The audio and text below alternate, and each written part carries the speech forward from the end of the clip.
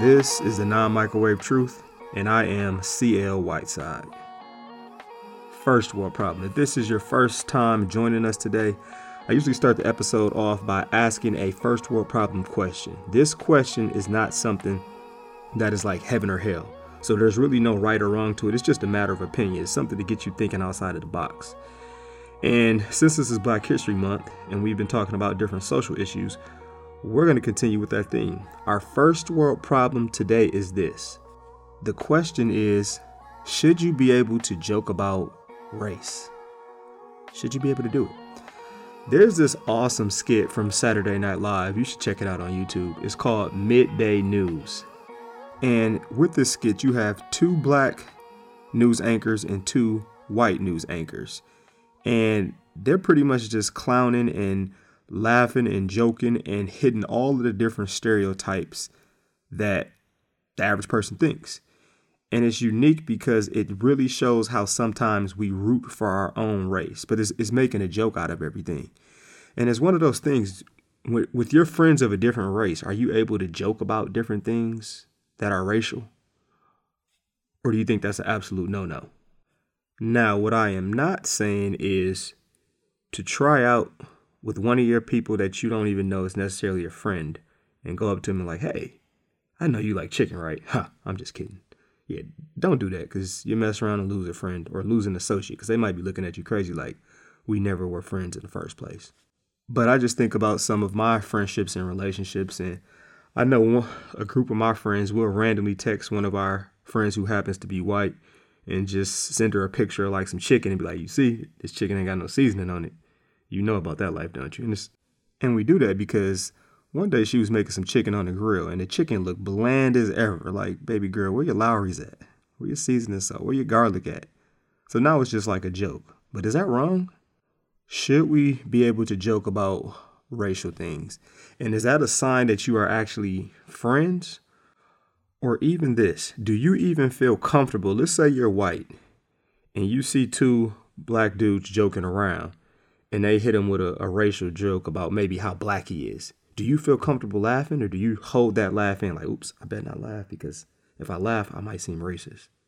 But in your head, you're thinking like, ooh, that was funny. I can't wait till I get home so I can just bust out laughing. I can't believe he said that.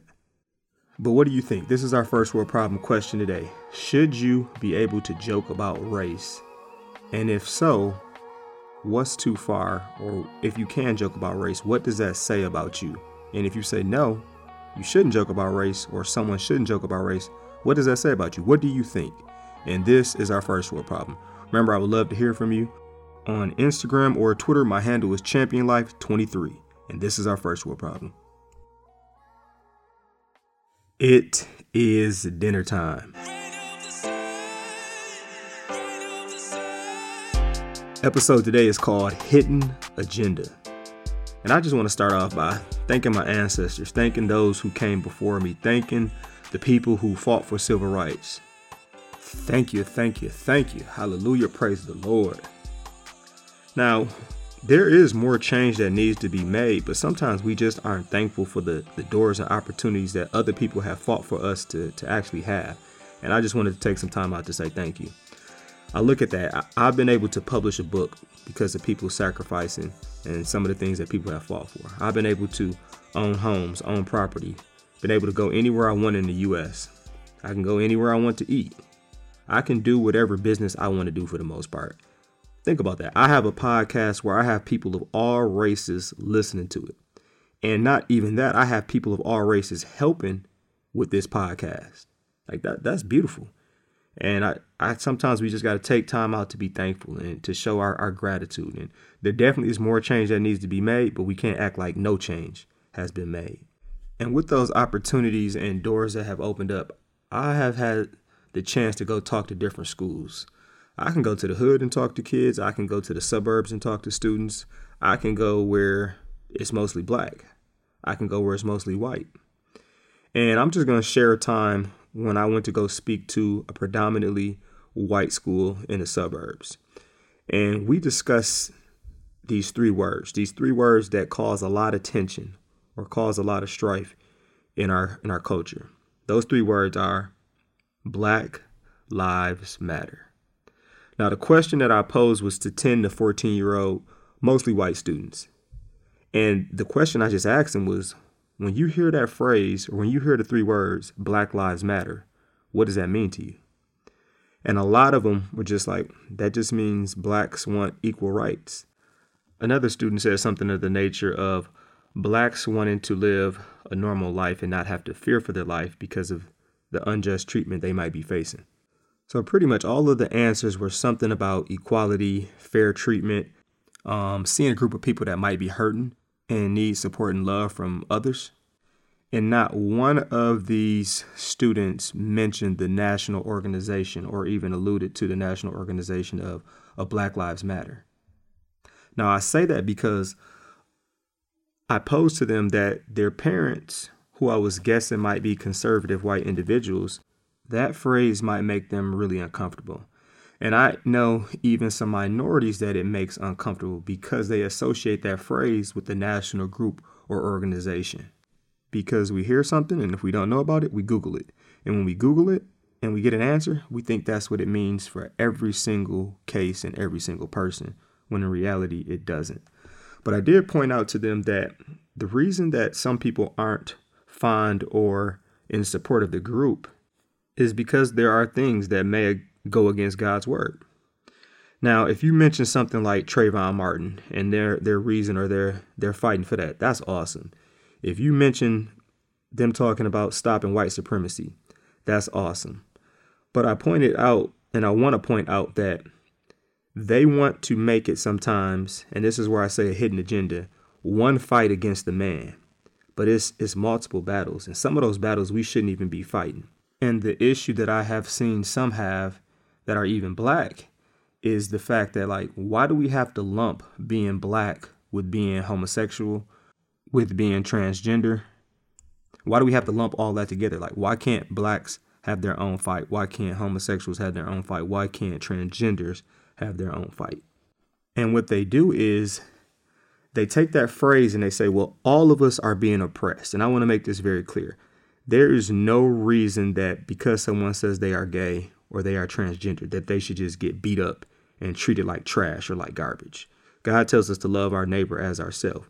But in the same light, just because you are transgender or homosexual and you want the same rights that I want as a black man, that's not the same. Like, me being black is something that you see, every single person sees. And to dig even deeper, being black is not going against God's word. Being transgender, being homosexual, that's going against God's word. So we can't lump my race as the same as someone else saying, I'm going to do a sin and this sin should be supported. Because I'm going to say that again. Being black is not a sin. Being white, being Asian, being Native American, indigenous people, being purple, being green, that is not a sin. But what a lot will try to do is let's just lump all these oppressed people in one group. And let's just all fight against the man and take him down. It's like, nah.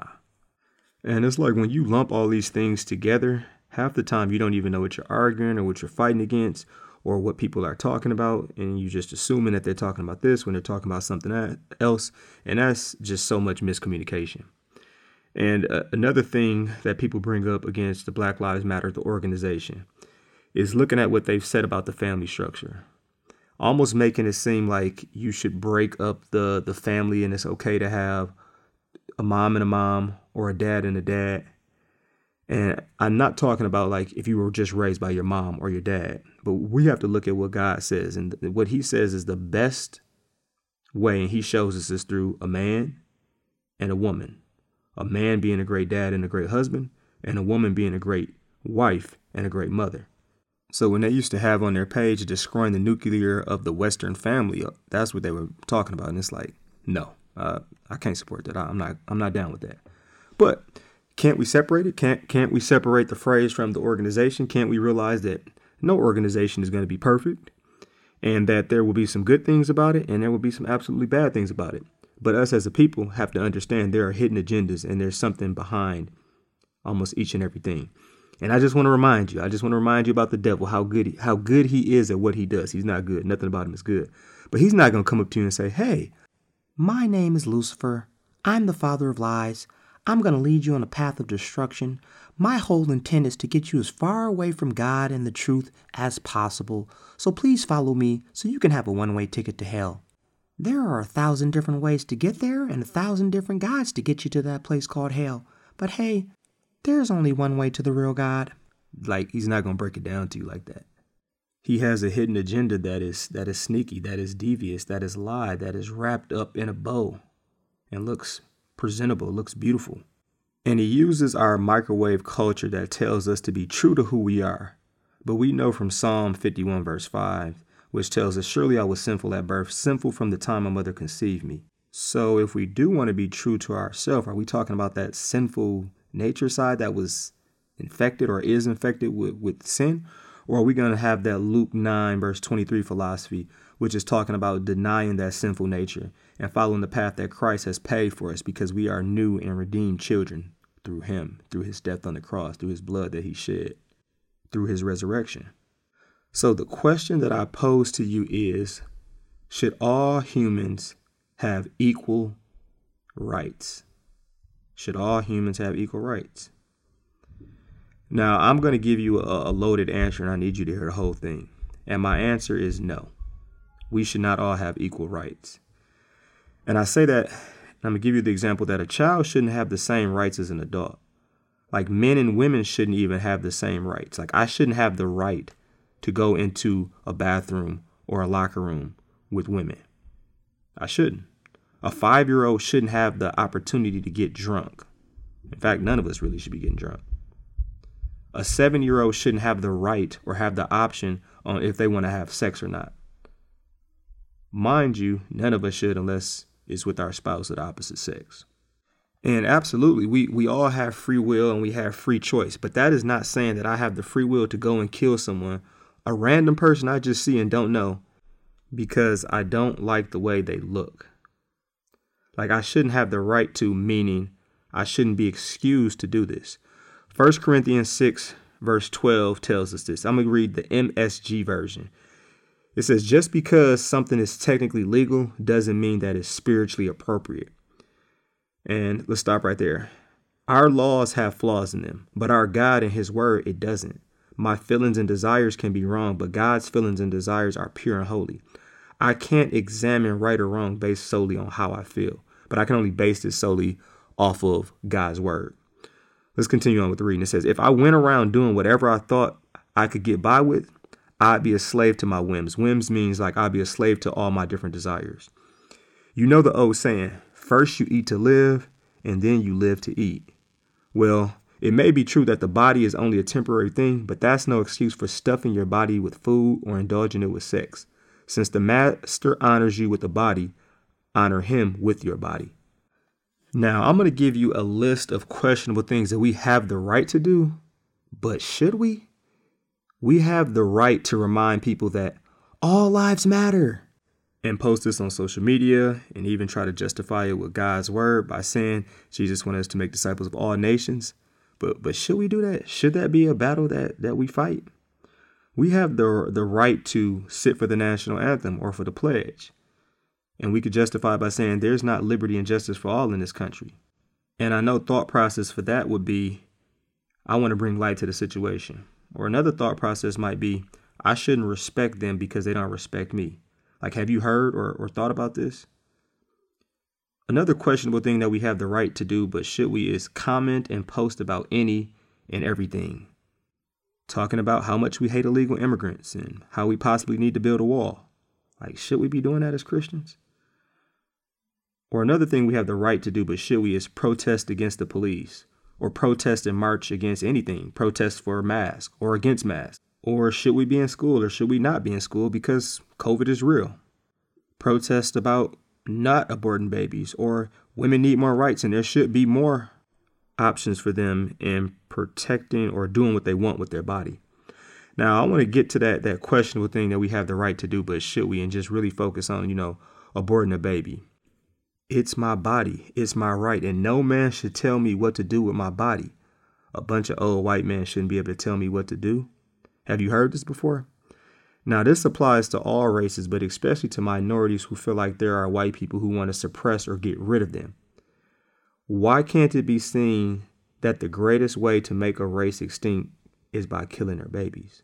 Or another interesting concept I heard this from a black person, and they said if you want to make any race extinct, it's to promote and encourage the LGBTQ plus community.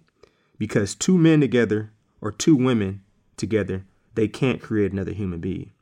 Now, this isn't an attack on white people, but this is just food for thought to everyone, especially minorities who say give women more rights. In this regard, we're talking about abortion, and give more rights to the LGBTQ plus community. I gotta admit, this is like butt backwards to me. I would compare that to someone who's an enemy and they happen to be, let's say they're a town, and they ask for a bunch of weapons to protect themselves.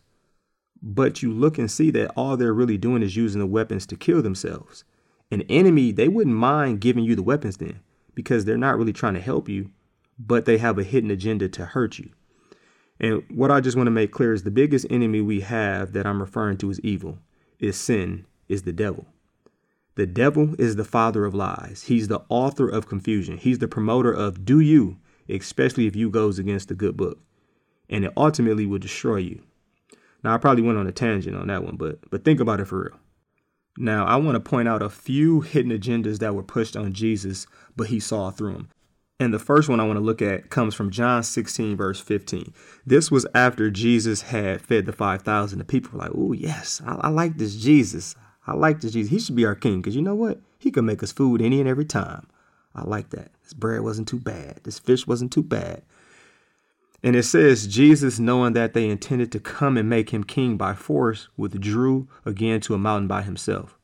And what we see with this, no matter your race, wanting to live a life of luxury where people serve you, that can be dangerous. To make life easier by any means necessary is the same thought process slave owners had 300 to 400 years ago. Now, what else did they try to push on Jesus or have hidden agendas about?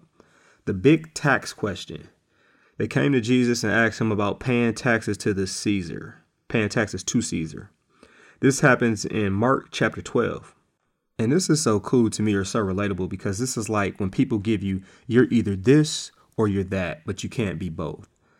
You're either a real black person or you're a fake black person that worships Jesus, that white Jesus.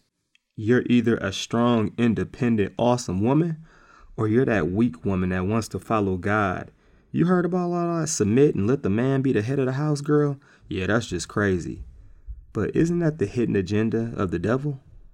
Now, Jesus was approached on the same stuff. People loved Jesus, and the Pharisees thought that they had a question that would make Jesus support and agree with the Roman government against the Jews. It's like someone asking you, do you think it was okay that the police shot the man and paralyzed him? But I did hear he had a gun in the car. You can't really give a yes or no answer to that. It's a ton of gray in it. But let's keep reading. Verse 13 says, later they sent some of the Pharisees and Herodians to Jesus to catch him in his words. They came to him and said, Teacher, we know that you are a man of integrity. You aren't swayed by others because you pay no attention to who they are, but you teach the way of God in accordance with the truth. Now let's stop right there. All those compliments. Enemies will try to soften you up. They will compliment you. They will tell you how nice you look. They will support you most when you're wrong and or they want to hurt you. That's the main time they'll support you. The question they asked is this: is it right to pay the impartial tax to Caesar or not? Verse 15 says, should we pay or shouldn't we? Now, here are some possibilities on why Jesus didn't give a simple yes or no, because he didn't do that. People wouldn't have heard the whole answer if he gave a simple yes. And they probably would have tuned him out and not listened to the whole thing. People still do that to this day with sound bites. They hear one little thing and they don't even listen to the rest. If he would have just said, yeah, you should pay the tax, they would have made it seem like God wasn't really the one ruling over everything. Or they would have tried to make it seem like what he was saying is, don't worry about giving to God. Now, if he said no, don't pay, then he would have been declared an enemy of the state and like a rebel against the Roman Empire. But Jesus knew their hypocrisy, it says. He says, why are you trying to trap me? Bring me a denarius and let me look at it. He's saying, bring me some money. Bring me a coin. So they brought him the coin and he asked him, Whose image is this and whose inscription? They replied, Caesar's. Then Jesus said to them, Give back to Caesar what is Caesar, and to God what is God's. And they were amazed at him. This is so deep because their hidden agenda got exposed. And Jesus made it clear that you should listen and do what the government says as long as it doesn't go against God's word. I read this commentary and I thought it summed it up pretty nice. It says essentially what Jesus was saying is you recognize Caesar's civil authority when you use his coins. Therefore, you are obliged to pay him the taxes he asked for. And the second part of his answer shows us that there are only certain things that we can give to God, and that the government or people, they don't have authority over everything. That coin has Caesar's image stamped on it. It's stamped on the coin. But what we must remember as children of God is we have Christ's image stamped on our hearts. And that stamp of approval from God is why we're compelled to do good and allow our light to shine. Now, what you see with this is Jesus didn't focus and try to fight every battle. There are some battles the devil is using to try to distract us. Romans 14 verse 1 tells us, Accept the one whose faith is weak without quarreling over disputable matters. How much time and effort and energy do we spend arguing over things that do not matter? Things that it's not biblical, it's not a right, it's not a wrong. It's just a matter of how do you want to do it? Disputable matters, stupid stuff. We argue over it all the time. And we don't even like people or give people a chance because of these silly, disputable matters. And one of the biggest takeaways I want you to leave with is this. Don't ask questions like the Pharisees. Don't ask questions trying to catch people up and put them in a box of they're either this or they're that. Because there is a lot of gray area to things. And I want to leave you with 5 points on this episode of Hidden Agenda. Number 1 is this. Have conversations with people and see their why. If you can't make a conversation or you don't want to do a conversation, then you need to give that person the benefit of the doubt. The second point is love them. The passage that I think I've referred to several times in this series is from Matthew 5, verse 16. In the same way, let your light shine before others that they may see your good deeds and glorify your Father in heaven. Love people so much and so hard that it's just shining like, ooh, all that light in my face. It was dark in here, but now it's light. Oh, that's because of you being a follower of God. Oh, okay. That's unique. I want to get to know God as well. The third point that I want to make is make sure you don't have a hidden agenda. Make sure you don't have a hidden agenda. Allow God to give you your agenda. My next point is especially for those who consider themselves spiritually mature or are working to become spiritually mature is slow down when these issues and matters come up. Do what it says in Romans 14, verse 13. It tells us, therefore, let us stop passing judgment on one another. Instead, make up your mind not to put any stumbling block or obstacle in the way of a brother or sister. We put so many obstacles and stumbling blocks in front of people that it's not like we mess up their blessings. We mess up our own blessings because that was an opportunity or relationship that could have blessed us. And that's just something we don't think about. Like, we really don't think about that. There are so many trivial and silly matters that we try to give advice or act like it's holy or not holy that really just don't matter. If it's not found in the good book, the Bible, then a lot of times it doesn't matter. Now, the last point that I want to leave you with on this episode of Hidden Agenda is this. There is a hidden agenda to make us at odds with one another. And it's not just based off of race or gender or sexuality. It can have white people mad at white people, black people mad at black people, heterosexuals mad at heterosexuals. Like, it doesn't matter. And the hidden agenda is to make us hate one another. And all this stems from sin and us not loving ourselves and knowing what we have in Christ. We are all different and unique, but yet we are all one. Galatians 3 verse 26 through 28 tells us, so in Christ Jesus, you are all children of God through faith. Like, it's not through your works. It's not through your race. It's not through your gender. It's through faith. For all of you who were baptized into Christ have clothed yourselves with Christ. There is neither Jew nor Gentile, neither slave nor free, nor is there male or female, for you are all one in Christ Jesus. Jesus eliminates all of that, and he makes us one. He makes us one because of his love. And this is the non-microwave truth. This is the last episode of our February series. I hope you've enjoyed it.